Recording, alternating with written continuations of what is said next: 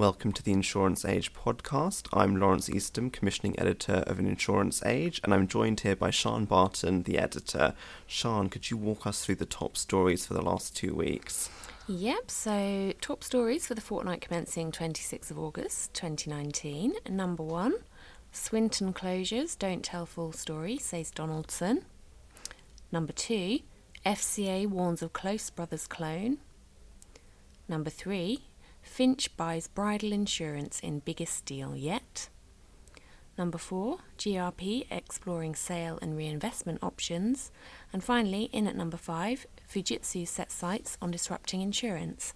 Now, I know we've already talked quite a lot about Swinton, quite a lot about clones, and a huge amount about consolidation. So what I'd like to kick the discussion off with is your interview with Fujitsu, Laurence. What was the story about?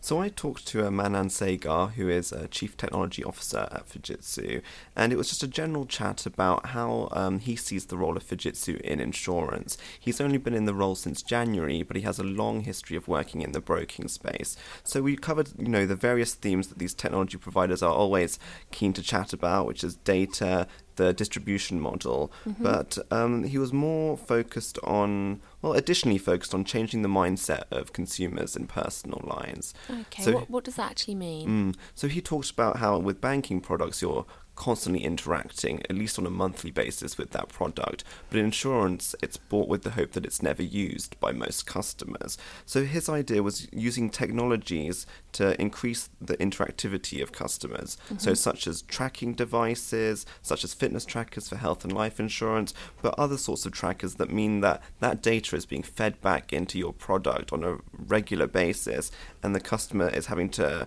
interact with that product on a more regular basis too. And he believes there's applications across GI for that as well. Yes, definitely. Now, I know we've talked quite a lot about how tech can disrupt. Is Fujitsu looking to come into the sector and disrupt it in a combative way, or does it want to be more of a partner? I would say from the chat it came across as more collaborative. So Manan emphasised that software houses and Fujitsu itself should be the fourth player in the insurance distribution model, joining the classic client, broker and insurer. He wasn't looking to kind of supplant any of those existing links in the chain. He sees brokers as more over time evolving their advice and risk management capacities to account for that.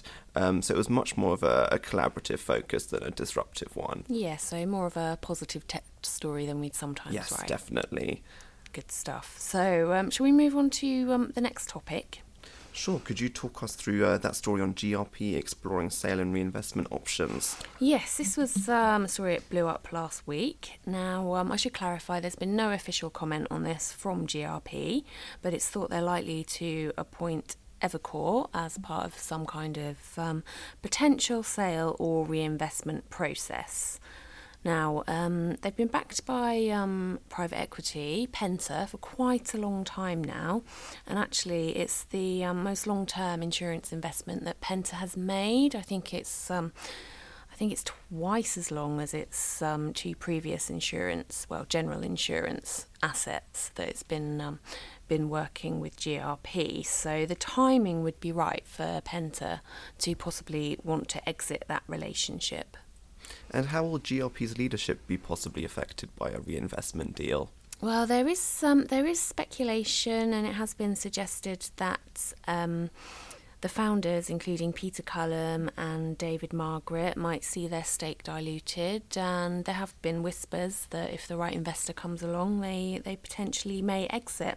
At the moment, we don't know. I think what also seems likely is that Mike Bruce would be first in line to lead any business that receives that new investment.